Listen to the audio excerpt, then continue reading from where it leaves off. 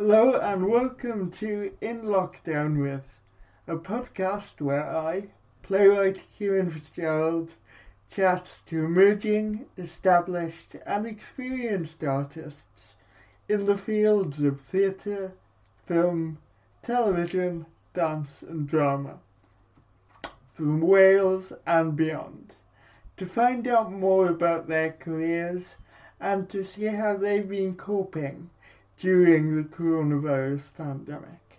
Expect laughs, gossip, and an insight into the careers of some of Wales's best-known creatives. If you enjoy this podcast, please like and subscribe on Apple Podcasts and Spotify. Thank you. Hello and welcome to this episode of In Lockdown with me, Kieran Fitzgerald. Today my guest is actor Francois Pandolfo. Hi Fran, how's it going? Hi Kieran, I'm good. How are you? Yeah, really good. Thanks for doing this. Welcome. So, first question I normally ask people is, how was your lockdown? Like, we're kind of out of it now. What was that experience like? Gosh, it's mad, isn't it? Like, after all this time, now reflected in hindsight, like what that was like.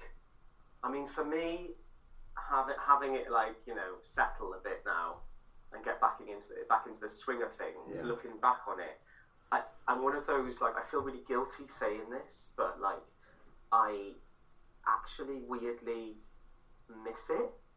Right. Like, and I miss the simplicity of it all. I mean, obviously, I don't miss the fact that thousands of people died, and it was horrible. But I miss the kind of like having to, I don't know, like ever since drama school, I've been in this rat race, and it's never ended. It's just like, and the next project, and now I need to think about, do I sign on the dole or do I get a little job for a while? How long will I be able to keep that job? Because then I might get a theatre job and then I'll have to, you know, not do that anymore. And it was just nice to just be in the garden and just focus on the really small things. And we spent loads of time. We got a little allotment on Colchester Avenue, and we just spent days and days down there, and it just felt like nothing else mattered for a bit. And we had to just go back to basics. And it's quite scary that we've just kind of reverted back to how it was. I don't feel like we've learned anything as an industry from COVID. In terms of, people said there was going to be, you know, we're doing this on Zoom today. We were going to do it in person, but now we're doing it on Zoom. So often I feel within the industry that there isn't that option. And I think it's like sometimes teach at Welsh College.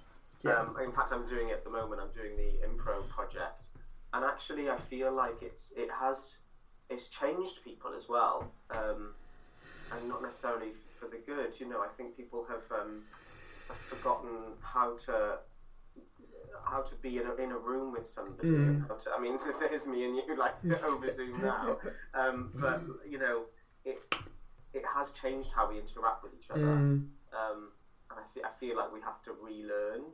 But hopefully we can relearn in a better way, and properly listen to each other. I think everyone's always had such a strong, especially in this industry, self-agenda. Yes. But actually I hope we come out of this with more of a sense of care for others. That's what I hope. Well, I think there's a danger of reverting back to that thing of everyone's out for themselves and it being so competitive. If some people just don't get those opportunities, so hopefully. Exactly. Well, let's hope. In Italian, we say speriamo. So let's hope for the best. So, Fran, how did you first get interested in theatre? Oh God. I feel like we're jumping straight in the deep end here. So, when I was kind of like 10, 11, 12, I had quite a not troubled upbringing, but there were issues at home, and my mum was manically depressed, and I was a bit older than, I was like 10 years older than my brother and sister. Okay. So it fell on me to look after them, which meant that I didn't at that age, didn't really know, not that you should, but I had no sense of self, because the priority was like making sure that the house was tidy and making sure my brother and sister were fed and going to school and looking after them, because my mum, you know, not her fault, but she was like in bed most of the time because she was so depressed. And I went to a Catholic school, and there wasn't much emphasis on drama. I'm not saying Catholics don't like drama. I mean, they love nativity plays, but they didn't have a drama club at school. So I went in search on my own and found this amazing place, which maybe you've heard of, called Llanover Hall. Yes. Yeah. In Canton, and I actually went to go to a pottery class, right. And I overheard. I was walking down the corridor, and there were these people singing, warming up. And I was like, what is this? Who are these people? Who are these like creatures enjoying life so much? And then kind of wandered in and spoke to Julie Barclay and Caroline Bunce, surprisingly enough, who I'm still friends with now. And they said, come next Tuesday if you're interested. And I kind of felt like I'd found my people. It really did. I was only like 11, 12, and it changed my life. I suddenly went, oh, there's people like me. Because at school I was bullied. I think I projected that unhappiness at home into school, which meant that I then fell victim to, you know, a bit of bullying, and I had funny fingers, and was a bit camp. So you know, I was primed for the picking. And did you feel like you could be yourself in the environment of the drama club?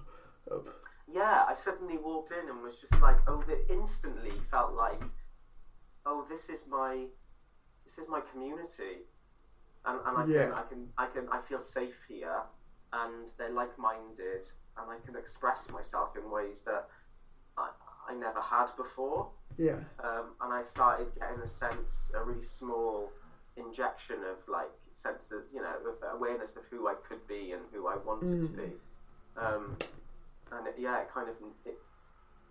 it started the ball rolling, because then from there I went to college and definitely took, you know, drama in college, and then the next step was drama school, and then, you know, when did you kind of think, I can do this, I can get a career out of this, this is what I want to do? Do you know what? I'm 40 now, and I'm still wondering that same question. I'm like, when can I make a career out of this?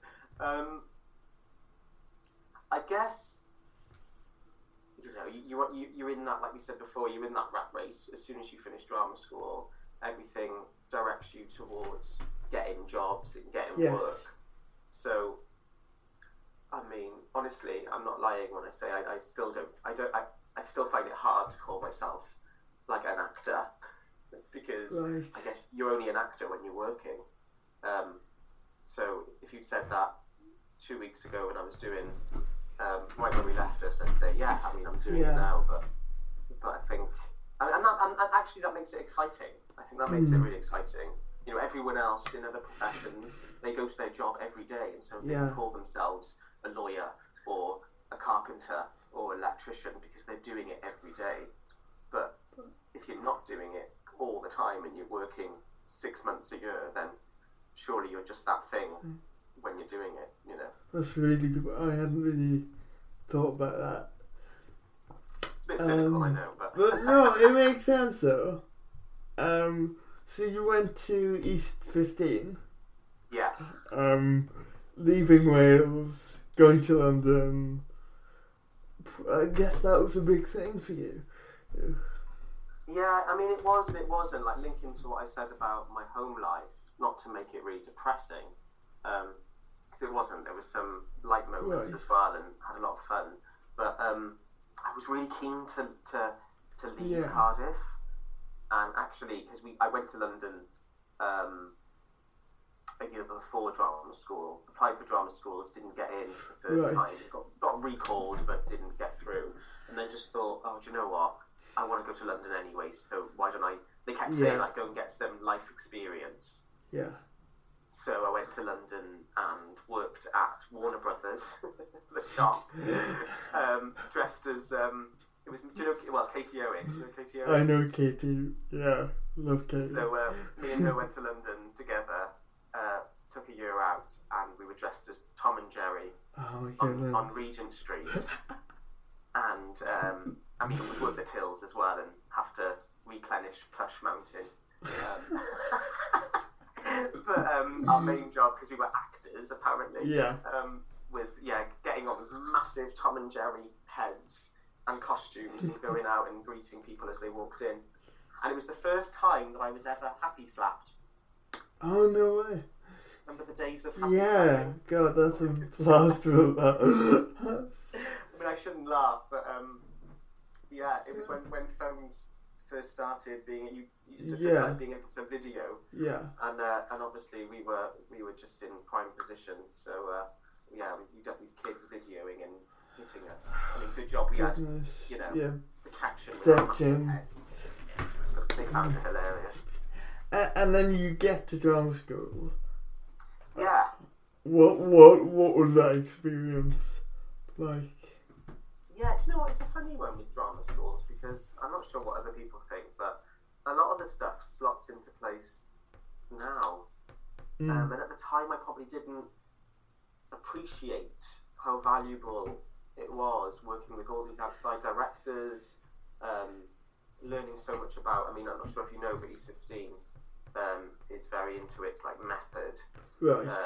And it takes the structure of Joe Littlewood's workshop project, which is about living in character and Stanislavski's theory, and it was only later on, really, 5-10 years later, and even now I'll do jobs and I'll go, oh, that's what they meant. Oh, okay. Oh, I see. Yeah. And I just probably didn't have. I was just nodding my head at the time. And probably pretending that I understood, but I didn't. I mean, I was only like 19. Yeah. But now, I feel like that's the gift that drama school keeps giving, which is it kind of drip feeds you throughout your career, and sometimes it won't click in your head until you're in that very specific situation and go, oh, that's what he meant when he was saying, be in the moment, or But I tell you what does stick in my head about my time at E15 was we had this. I'm not sure if they do it anymore, but they were quite famous for doing the living in. Oh, what was it called? Methods. No. Yeah, it was maybe they called it just the project, but it was in the second year. You would live in character for 2 weeks. Oh my goodness. And they would all be themed. So the year before us did gypsies. Right. And then the year after us did the potato famine. And we did... That's bleak. They were all very bleak. And we did the Second World War. Okay. And I played a Japanese soldier. I mean, you wouldn't get away with it now, but it was at the time. And we were split in half, so half of us played Japanese soldiers and half played British prisoner of war. And so they set up like a camp, and we basically just lived in character for 2 weeks. You could stay over if you wanted. Christ. Yeah, and then at the end of the project, we had to go deep, deep backstories, and before we even started the project, there was like extensive research and all that, and creating your own individual character. So that by the time you got there, you were really immersed in it. But then near the end of the project, I just vaguely remember we would be in like a group setting. Maybe we were making the prisoner of war people like building. They were building I think we built a railway at one point. They were digging. And we would just have the teachers whispering in our ear, you are now dying have dysentery. Like, oh, okay. And then someone would go off and they'd go, they've been murdered in the bushes. And so slowly, like, everyone was just dying off until there was just like the soldiers left and we got like dismissed. I mean, bonkers, absolutely bonkers, but it's like lodged in my head. Wow, that is quite the story. So like after East 15 graduating, like how did it prepare you for the industry, and what were the challenges of trying to break into the industry after you graduated?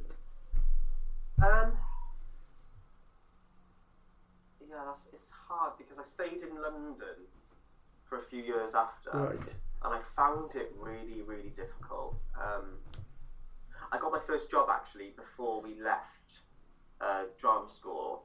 Yeah. In something called Bad Girls, not the musical. It was a Jacqueline Wilson children's book, but it was like a #1 tour. So like in terms of like getting au fait with all the big theatres in the UK, it taught me so much because I'd never worked like that before. I'd never toured around the UK. So did you enjoy that experience of touring? Yeah, I loved it. Yeah, and it felt like I felt really lucky that, I mean, I missed my graduation for that job, but I did feel like I gained a lot actually as a substitute, because you know, I didn't even know what the Belfast Opera House was. I didn't know what Buxton Opera House looked like. I didn't know, and all of a sudden I had these like references to really big theatres about the UK, which has stayed with me, you know, up until now. So I feel really lucky that I got to experience that. And I met my partner as well on that job, and I'm still with the same partner 18 years later. So yeah, it was a real gift. But I think after that job, I really struggled in London, and I think it was only when I moved back to Cardiff, actually, that things, you know, not in an ideal way, but things started happening, and it was that whole. Am I in London surrounded by thousands and thousands of actors all competing for the same jobs? Yeah. Or do I come back to Cardiff and try out being a little fish in a big fish in a small pond, rather than like a tiny fish in a humongous pond? Was there any feeling of having failed, not having to come back to Cardiff? Yeah. Oh my god, that is exactly what it felt like. Yeah, it was so that I ruminated over coming back for so long, because it did feel like I was taking a step back. Right. It felt like, oh, I've taken a step forward going to London, because that's where you're supposed to be, apparently. And then I was taking 5 steps back by coming back to Cardiff. But it just shows that, you know, actually you can't preempt. It's not about where you live at all. I don't think so. And things were, I think I moved back when things just started shifting in Cardiff, actually, in the same way that it has in Manchester. I don't think necessarily London is the place you need to be at. I think there are some really exciting things happening in regional theatre across the UK, and hopefully the industry is going to become less London's entry.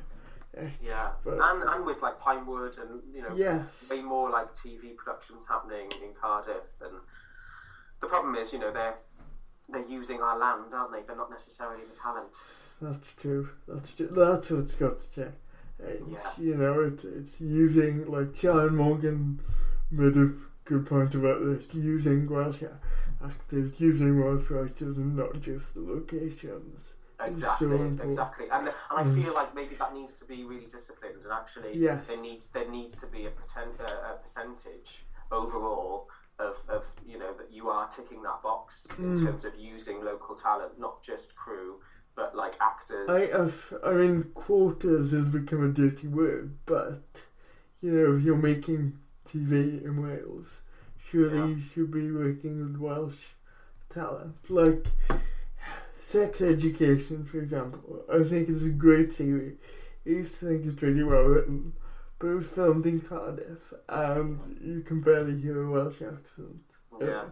It's so generic that you wouldn't know where it was set or where it was from. So I just think there needs to be. I agree with you absolutely. Yeah, positive quotas. Can you talk a bit about your process? Does it change depending on what you're working on? Yeah, it's a really good question. I think for me, I do use that kind of that East 15 methodology, and I try to do as much kind of backstory and magic ifs and given circumstances and what other from the script, what other characters say about you, what you say about them, and then forming a rounded person, and then adding yourself onto it and bringing your imagination. But I tend to do that for telly, right? Because you don't have that time in the room. You kind of, time is precious, and you don't get given space to be able to do that. You just got to bring it. So I tend to do a lot of that homework before I go on set. Whereas I think in theatre, I don't do it as much, because you get the luxury of 4 or 5 weeks, and you get to explore that in the room. But you also get to, in a way, sometimes it's more beneficial because you get to intertwine what you're doing in theatre and your character work with the other characters in the situation. Whereas you don't get that opportunity in TV, I suppose, because the turnaround and the shooting schedules are so tight, you don't have that time. Exactly, and you might have made some major decisions at home, and then turn up and, on set, and somebody's made like contradictory decisions, which I guess you just have to make those little adjustments in your head and go, okay, you've chosen to do it that way, so I just have to slightly dance around that and make minuscule adjustments. But with theatre, you can make those decisions together, so it just it makes it slightly easier, and it's more experimental and it's more playful, and you can keep changing those decisions. Like I'm a big fan of actioning, and so you can have fun with that in the room with the other performers, and it's just not. I'm not saying I prefer theatre, but I think you can just you can play a lot more when you've got that time. Does it depend as well on the director? How important is that relationship with the director for you? Yeah, definitely. I mean, sometimes you work with people that aren't so interested in that. They just want you to bring it. Right. And so they're very much into, I think, I don't want to piss on my chips here.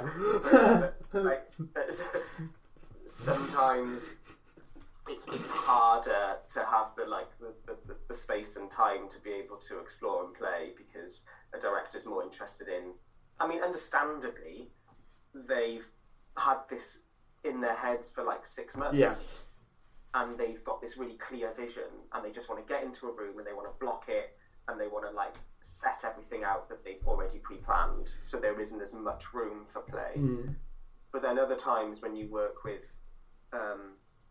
kind of actor directors, I think, who understand where actors come from and want you to own what you come up with, they do give you that space, and they're not so fearful of it, of their vision shifting and growing and developing. So I guess you're spot. I think it really does depend on who you've got with you. But then you can equally just. I remember doing a job. I won't name names, but I did a job in 2018, not in Wales actually, and the director very much wasn't interested in subtext or characterization. They just wanted you to turn up and just say your lines and don't bump into the furniture. That is. And so we just did that work at home. We kind of met in secret, all the actors, and just did all that stuff on our own. So it just made it a bit harder. Yeah, I can get that. You can still get that. Yeah. So in terms of making your own work, you formed Difficult Stage in 2013 with Ben Tyman and Katie Owen. How did you decide to form your own theatre company? It was a mixture of a few things, actually. Me,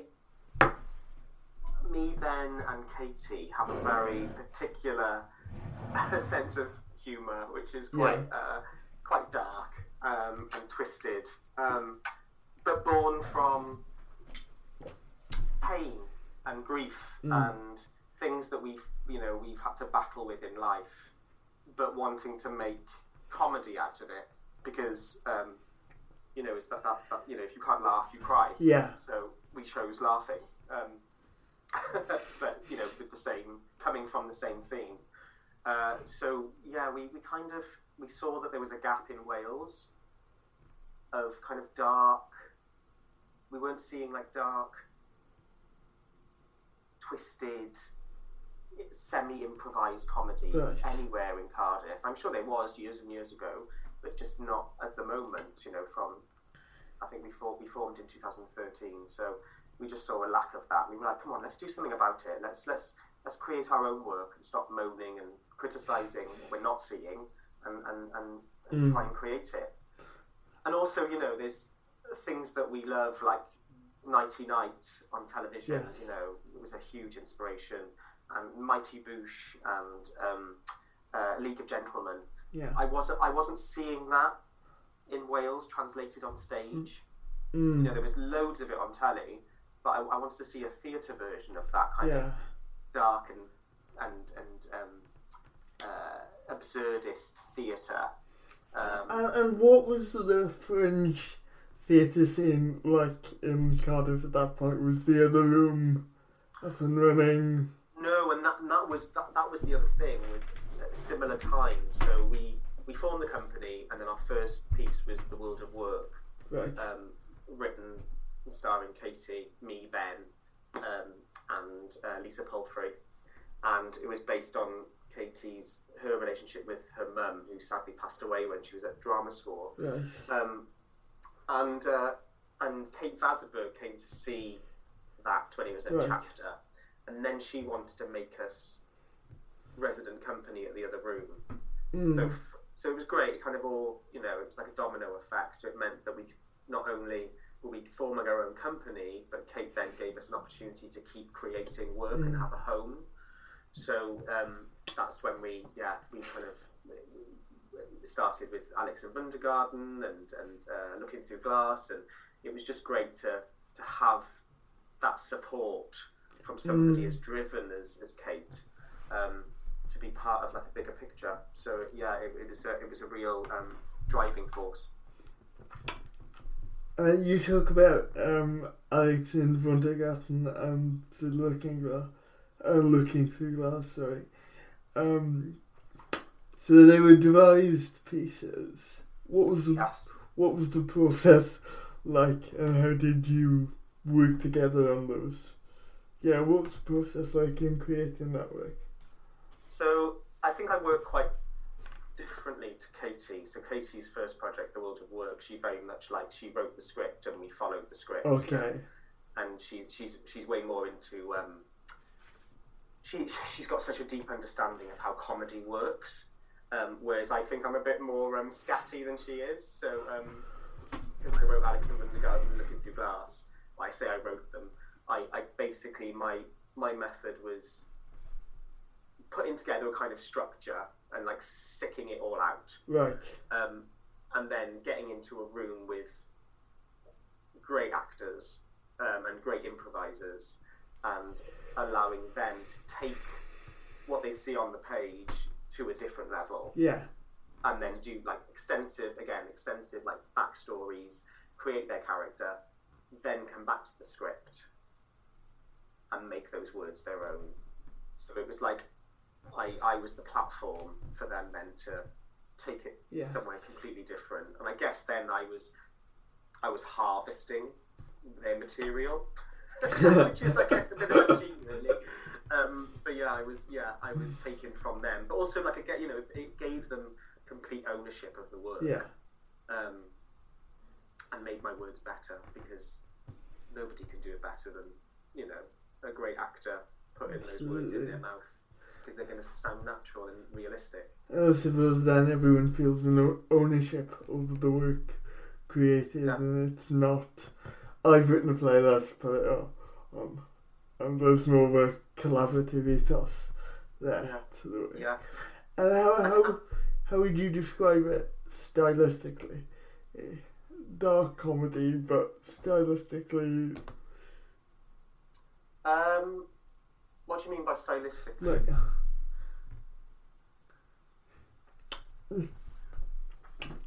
was it like...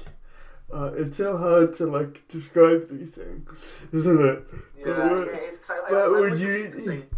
I mean, I'm guessing it wasn't naturalistic, whatever the hell naturalistic means. Oh, I see what you mean. Yeah. Well, I guess it weirdly was, actually, because it was about a group of actors in a recording studio putting on Alice in Wonderland.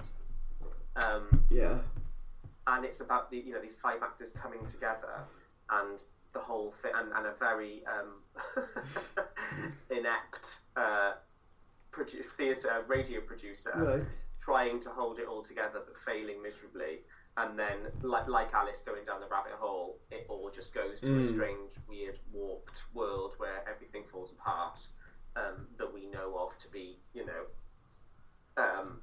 structure in life. So I guess in some ways, until it got really warped, it was I wanted it to be naturalistic, and I wanted the audience to believe that these 5 actors were coming together to just, you know, record a radio show. And then you see that change within the piece, and it feels warranted, or like it feels warped, abstract. I can't say the F word, but, you know, effed up. Yeah. And more than anything, I think it tended to push bound. I'm always fascinated by, like, what is funny and why.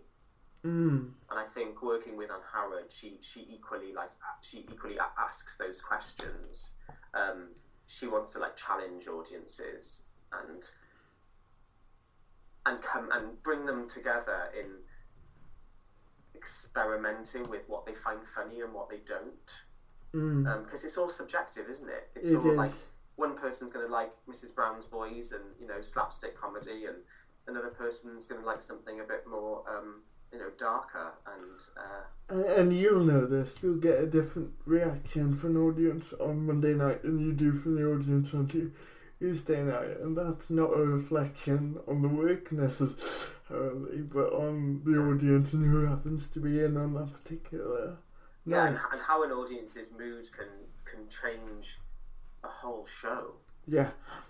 It's I've just come back from Edinburgh, and I can't tell you how different some of these nights were. Like, it was crazy. Like, one night I would have 6 people in. Right. And they were raucous and loving it. And I went, and as I would go in, I'd go, oh, this is going to be a bit flat, actually, because I'm relying on the audiences. But they were the best audiences. And then some nights it'd be a full house, and they just weren't, from the word go, just weren't on board with it. Right. And, you know, you'd have somebody being sick in a cup one night.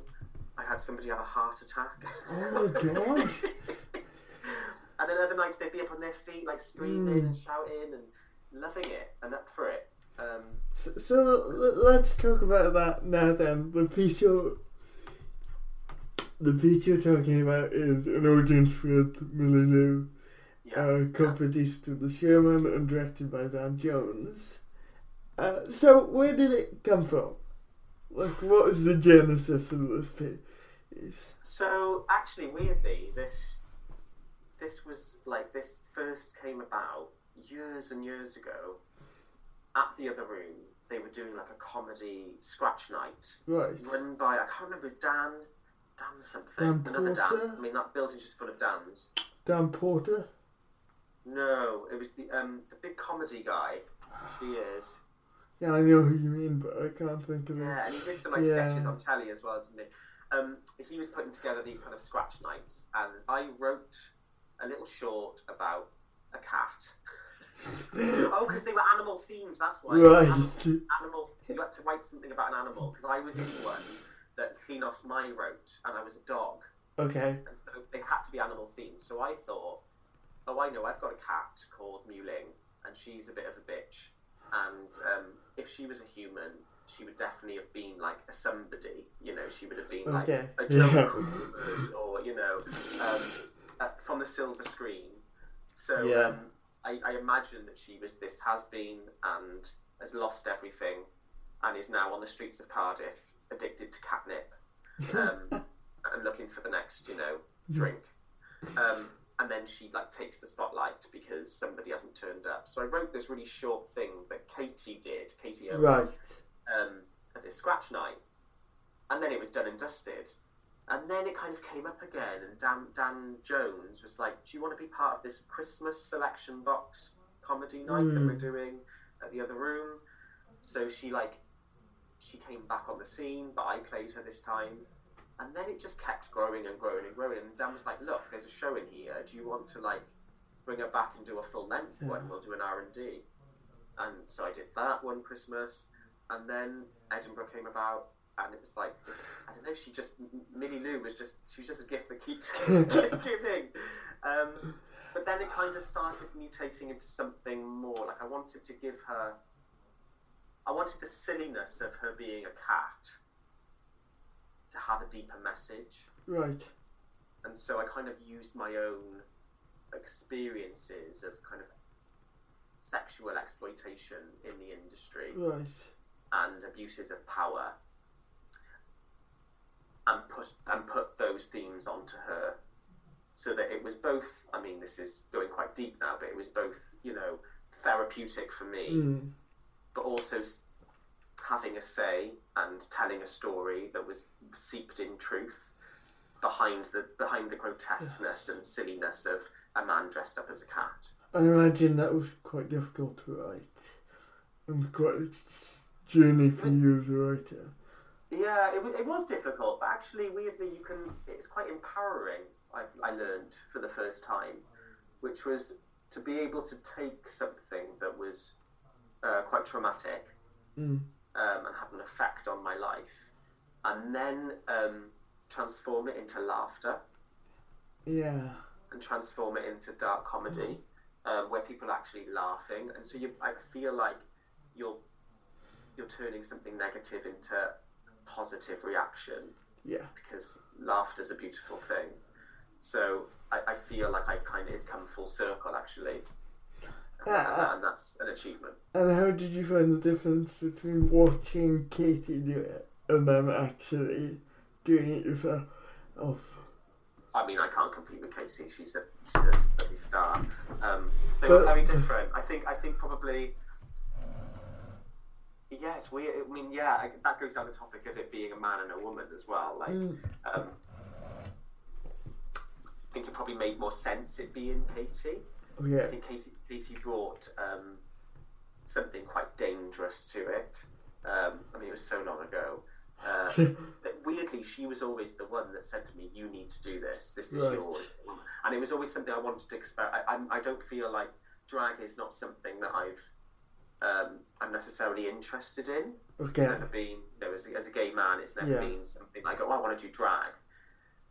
But actually, I have been intrigued by it. So it was kind of like my little subtle way of going, oh, I can give it a little go. But it's not really drag. It's but in a way that felt safe. Is that fair to say?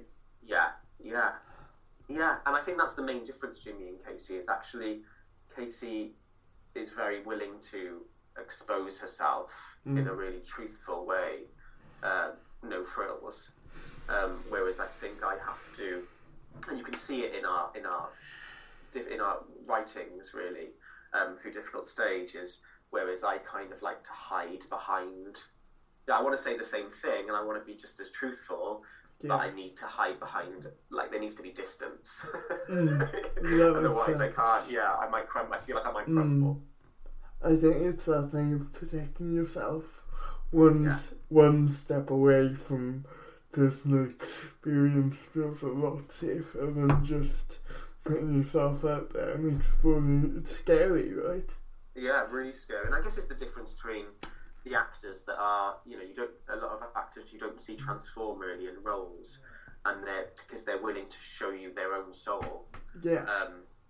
And then the difference between actors who are very much into character and needs that kind of that barrier, and it's just as truthful, it's just as authentic, but it's just behind the character. So it depends where you lie on the spectrum, I guess, what you get a kick out of as a performer. So for TV, people may know you as Roberto from The Tuckers, which written by Steve Spears. Comedy on TV, what was that experience like, and how different is it than theatre, where you're getting that reaction immediately? Was it difficult to make that transition? I mean, maybe not difficult, but I find it interesting. I find it really interesting how when you're working in telly, especially sitcoms and comedies, I've just done Big Boys as well, which was on Channel 4. Cool. And it's just, I think, whereas with theatre you can kind of, again, experiment with the humour and where it lies, and you can play around with that night to night. If you haven't got a super strict director. But with TV, there's more of a loyalty to the writer, and things have been really carefully placed for a reason. And unless you get a director that goes, you know what, muck around with it, let's improvise, which they kind of did on Big Boys, actually. The director was very much like, find it, let's, just say the lines of the script, but also throw them out as well and put your own words in. And that was lovely. It gives you real freedom. And if it doesn't work, it's fine, you can go back to the script, but they have those options. Yeah. I think Steve really understands comedy, and he's quite old school, which is amazing. I mean, in a room, he, just waiting to do takes. He's the work. He's that guy. He's funny, and he understands comedy structure, and so and it's commercial. It's quite commercial sitcom. So there is like bum bum gag, gag. Feed gag, and so you kind of have to teach yourself to stay quite loyal to that. And it's there for a reason. Did you enjoy working within that structure? Yeah, I love it all. I mean, I don't. It's funny us having this conversation about different styles and different mediums of entertainment, because actually I love it all. I really do. Like I without sounding cheesy, it's just why not absorb it all and learn the rules for everything. And you can definitely have preferences, but it's all equally as exciting, and anything that's going to challenge you or throw you out of your comfort zone is welcomed, because definitely. I mean, who wants to feel like you're just kind of painting by numbers? Life's too short, isn't it? Absolutely, I completely agree with that.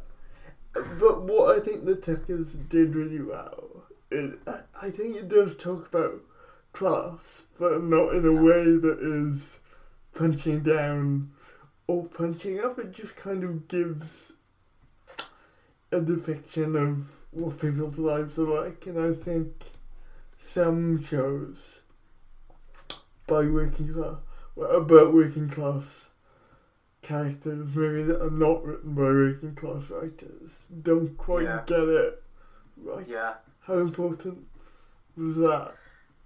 Yeah, and it was definitely. I can sense that it was really important to Steve as well, because I think he cleverly got together a cast of actors who all seemed to be from a working class background. Yeah. And how he read that, I don't know, but it felt like everyone understood what this world was and what it demanded. Because you just give off, there is a different, you want it to be authentic, don't you? And it needs to be authentic. And actually, when you're from wherever you're from, I'm from Splot, and Steve's from the Valleys, and that that community feel of all surviving together, and what it takes to survive when you've got very little, was really important to him, I think. And they felt that way watching it as well. And the community aspect of that is done really well, I think, in this Turkey. Yeah. And the community within the cast as well. Like, it felt, one thing I missed about not going back was that they created a real kind of like family. And I knew Alex, obviously, so me and Alex Riley had done like 2 shows together before that. So we had a kind of shorthand, which was nice. Yeah. Going into it, and even the people that I didn't know, like Ben and Josh, it all just felt really relaxed, and I think that's also a link to like the working class, is that, you know, you go into a corner shop on Slot Road and you're going to chat to the lady, you know, selling like you've known her your whole life, and that comes from a kind of working class community, because they have to look out for each other. They have to. They have no choice, really, if they're going to survive. I'm going to move on slightly. So, a couple of weeks ago, I went to stay right where we left us, produced by Chippy Lane, written by Rebecca Jane Hammond, a chapter. So the play looks... Yeah, can you just talk a bit about the play rather than me butchering the synopsis of it? What it was about, you mean? Yeah. Oh god, that's a test. Do you know what I mean? So, Why Where We Left Us was, it's a play about 2 people who found each other on Coney Island, were both from Barry, but met each other in New York, striving to be famous writers, and suddenly feel a connection with each other, and so start forming a partnership, and trying to make it in a really competitive industry, and then COVID hits, so they start making leeway. They actually get a commission, they get a play on together, and it's all like everything's suddenly falling into place. Their dreams are coming true. They kiss one night because one's in love with the other one. Yeah. And COVID hits, everything stops. They go back, lockdown, never see each other again, and then one of them goes to therapy, which is where you kind of meet the character on stage. Everything I've just said then is like kind of backstory, but you learn about it. And then one of them goes to therapy and has to deal with all the unsaid things and all the closure of that relationship, because they never spoke again. But through this therapy and fantasy, you get to imagine what life would have been like had they had those conversations about how they felt about each other, or how they didn't feel about each other. So yeah, in a nutshell. So there were 2 casts. One. Yes. So, as a process, what was that like? Working with the other actors. I've never done anything like this before. So it was like, I was excited by it, and intrigued by how it was going to work. And actually, the way it did work was there was Hannah Daniel and Jacob Ivan, in one the same script but very different, the straight version of the script.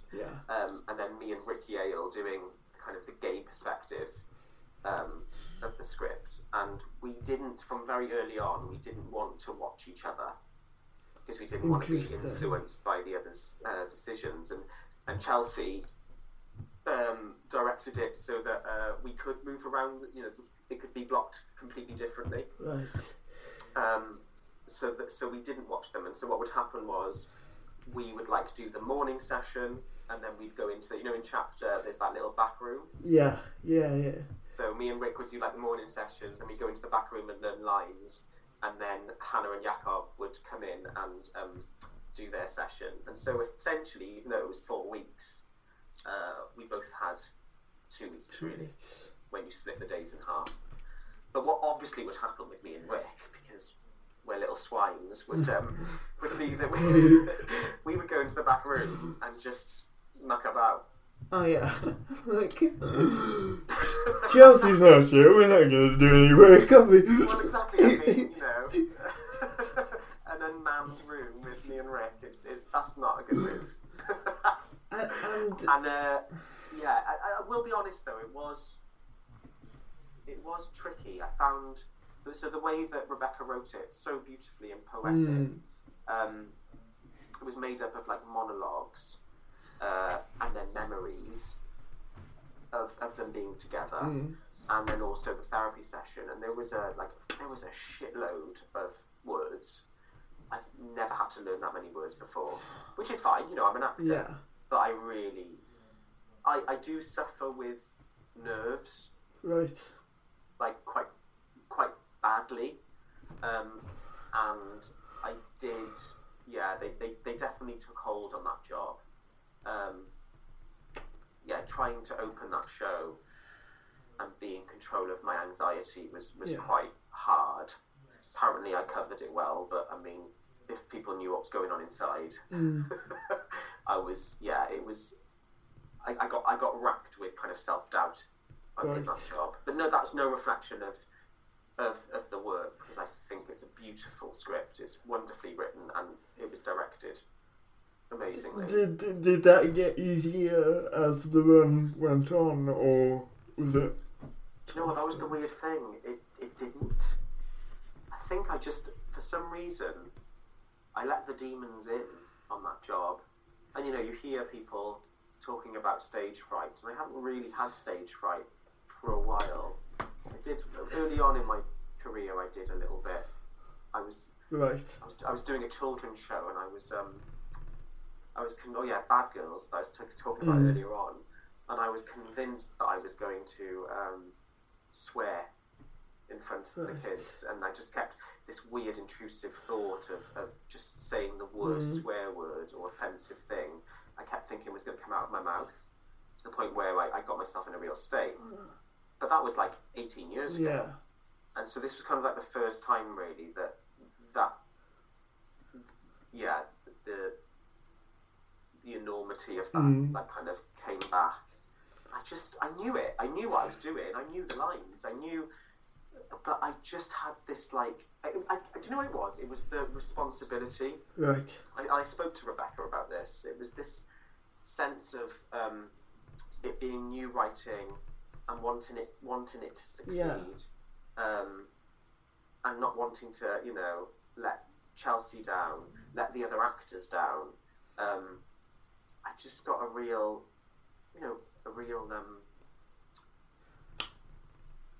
just like that sudden weight was really, I felt it for the first time. Was there, and I know you'd done Millie in Edinburgh, but was there any pressure being back on stage after 2 years away? Did that come into it? Interestingly, people said to me, like, oh yeah, but you did get yourself in a state with Millie Lou as well. But I don't know, there was this weird safety thing with Millie Lou where it was improvised. It was semi-improvised. Right. So, like, if worst came to the worst, she could just... I mean, I won't say what she would say to the audience, but, you know, she could do anything. She could, you know, take another dump on stage if she wanted. But or get out her teats, you know, and start milking herself. But with this, it had to be so precise, and so it was so bang, bang, bang, bang, bang. You know, the dialogue was just toing and froing and toing, and I've never done anything like that. That it felt so much bigger than me. Right. So yeah, that pressure was there with Millie Lou, but in a very different way. I think the pressure with Millie Lou was more about me and my work, and and what I was, so that weight, that responsibility was all my own. So if I failed, I kind of went, oh, well, it's all on me anyway. You weren't letting anyone else down if you failed. Exactly. And I think I suddenly, and I shouldn't have. Looking back now, I wanted to have enjoyed it more. So hopefully, fingers crossed, it has another life, and I can have another stab at doing it, but feeling more free and playful. I think I wasn't allowing myself to play because I was putting all these restrictions on me. Yeah. Well, hopefully we will see it again. Hopefully it will have no life, because I think it's a really good piece. You also don't. Sorry, I interrupted you. No, okay. You also don't hear a lot of actors talking about fear and stage fright and nerves. I think there's this weird stigma around it, where it's like you're not a proper actor if you don't know how to deal with going on stage. Like, oh, that's your job, just get on with it. And so I feel like people don't talk about it enough. And actually, I think if we normalised it and we did share, other actors did, happily say, yeah, of course I get terrible nerves, and this is what I do. And we could maybe you could have a discussion about people's different methods and help each other. But like mental health in general, not just within the industry, people don't talk about it. People aren't open with their struggling. And with our industry, people just get used to rejection and being turned down, and this idea that people aren't good enough is perpetuated within the industry. And I think we're really bad at dealing with that as an industry, and I think there are people who are leaving or have left after COVID because of mental health stuff. And I don't think organisations are doing enough to protect people. I don't know if you agree with that. I agree completely, and I think in our profession as well, what's linked with the lack of talking about mental health is that I think weirdly it's got this parallel with moaning.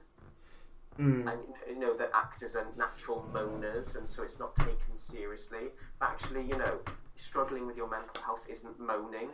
No. It's not being a negative Nancy. You're actually struggling and you need help.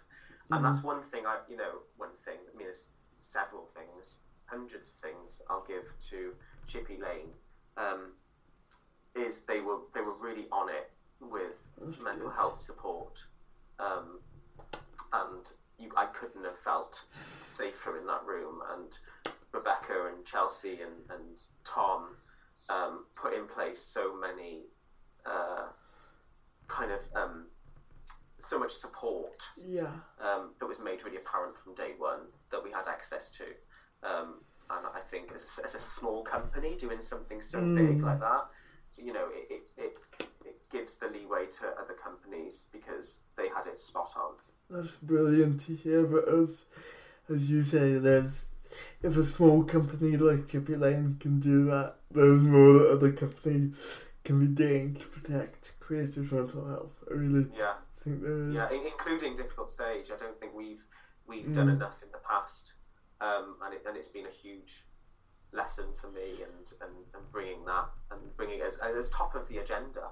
Yeah, because that's what that's what we do, isn't it? It's like we're dealing with plays are about people. They're about life. They're about all the emotions, and they're about people's mental health. And across the spectrum. So, if that isn't top of your priority, then surely something's wrong. Absolutely, I 100% agree with that.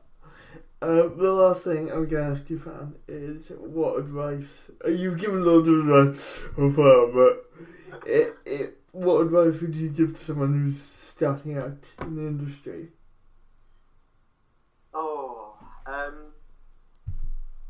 I think what I can do really is imagine myself, when I was starting out and what I would be saying to myself. And I think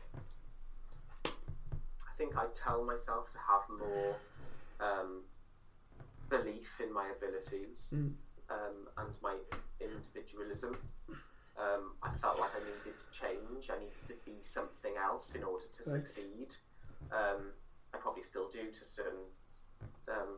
certain point, but actually, like having faith in who you are is a great place to start. And using you, and not apologising. No. And being embracing of all your quirks and your weird and wonderful imagination, everything that makes you is what you need to bring to it, and not think that that's weird about me, or no people aren't gonna like that, or people are judging what is part of you is gonna kind of stop you. Yeah. Whereas if you just go, no, this is me, and all the different colours and darknesses and lightnesses, and I'm not going to apologise for that. I think our whole industry is kind of built on a product, this weird, unrealistic product. As if there is a perfect actor. There's this vision of an actor. This is what an actor is. And I think drama schools do that a bit as well. Producing people who are far too similar, or I don't know whether that is them saying, I'm not an actor, so ignore this if I'm wrong. No, but it's almost like there's an ingredient. Yeah. That you can just like buy or have, and then you just need to swallow that ingredient, and then you're suddenly this all-rounded actor. Yeah. But like, you imagine if we were all that actor, our industry would be so boring. Absolutely. We need all the colours, and we need all the emotions, and like I would say to myself, my youngest self, that your experience is valid, and we could and bring your experience. Not saying you have to like exploit that experience, but that it's welcome, and we want it, because I think so much of doing the best you can do is about unlearning what we actually learned when we were like in that really structured schooling years. Yeah. Of all the do's and don'ts of how to be like this person in society. Like, actually, we just need to unlearn all that and be a kid again. And, yeah, I think that's important. When we didn't care what people thought. No.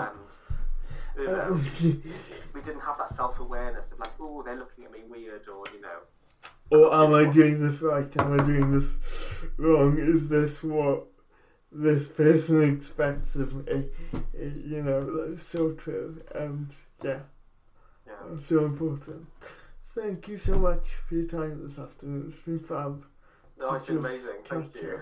I felt very relaxed. Yeah, so I'm so glad. But that's just about it for this episode of In Lockdown With. Massive thanks to my guest, Francois Pandolfo.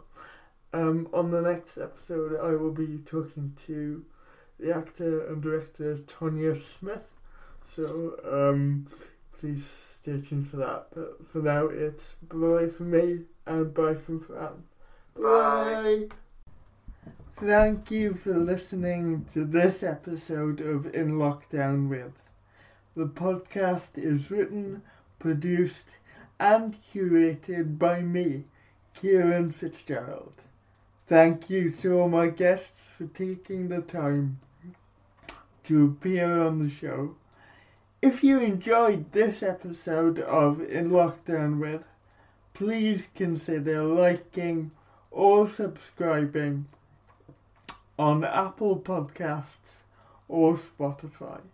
And I'll see you next time for another interview.